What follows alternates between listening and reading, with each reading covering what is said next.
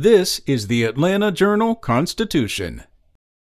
Residents near the planned $5 billion Rivian electric vehicle factory east of Atlanta have hired an environmental attorney to look at potential legal challenges, but they face long odds. Local officials will vote in the coming weeks on rezoning the 2,000-acre property for industrial use.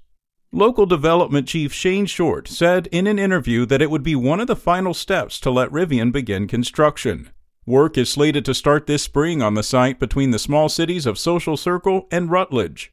A citizen group that appears to enjoy the support of hundreds, if not thousands, of residents is worried about possible contamination of local water and other environmental issues. According to Rutledge resident Chase Moore, one of the organizers, the group has raised more than $150,000 for its legal fund.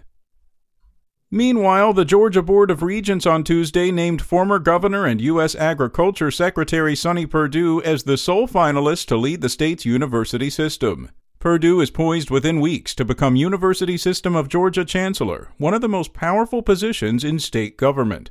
The system has about 340,000 students and roughly 48,000 employees and consists of schools such as the University of Georgia, Georgia Tech, and Georgia State, Georgia Southern, and Kennesaw State universities. The board must now wait 14 days before taking a vote on appointing the Republican to the post. The board voted without dissent Tuesday to name Perdue the finalist, saying they interviewed several excellent candidates for the job. In other news, Atlanta police have identified a man suspected of setting a small fire outside of the Federal Reserve Building in Midtown on Tuesday. Police said in a news release that Christopher Michael Glaze was arrested on one charge of property damage of more than $500, and that he was carrying 2 small gas cans, loose rounds of ammunition, and handcuffs at the time of his arrest. He was taken to the Fulton County Jail. A spokesperson for the Federal Reserve Bank of Atlanta said no injuries were reported and that the building suffered only minor smoke damage.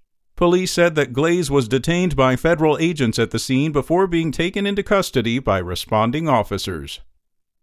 And Republicans on the U.S. Senate Banking Committee boycotted a scheduled meeting Tuesday, blocking the advancement of 6 of President Joe Biden's nominees to protest one of them, Federal Reserve Board nominee Sarah Bloom Raskin. The tactic resulted in an indefinite delay in the confirmations of all 6, including Georgia native Lisa Cook, who would serve with Raskin on the Fed. While Democrats showed up at the meeting and took a symbolic vote to recommend all 6 to the full Senate, it doesn't count because the GOP boycott prevented the committee from reaching a quorum present to conduct business. Pennsylvania U.S. Senator Pat Toomey, the committee's ranking member, had announced he and other Republicans would skip the committee meeting in protest of Raskin. She had not provided satisfactory answers to a list of questions, Toomey said, and he asked that Raskin's name be removed from the block of nominees being considered. Spoken Layer.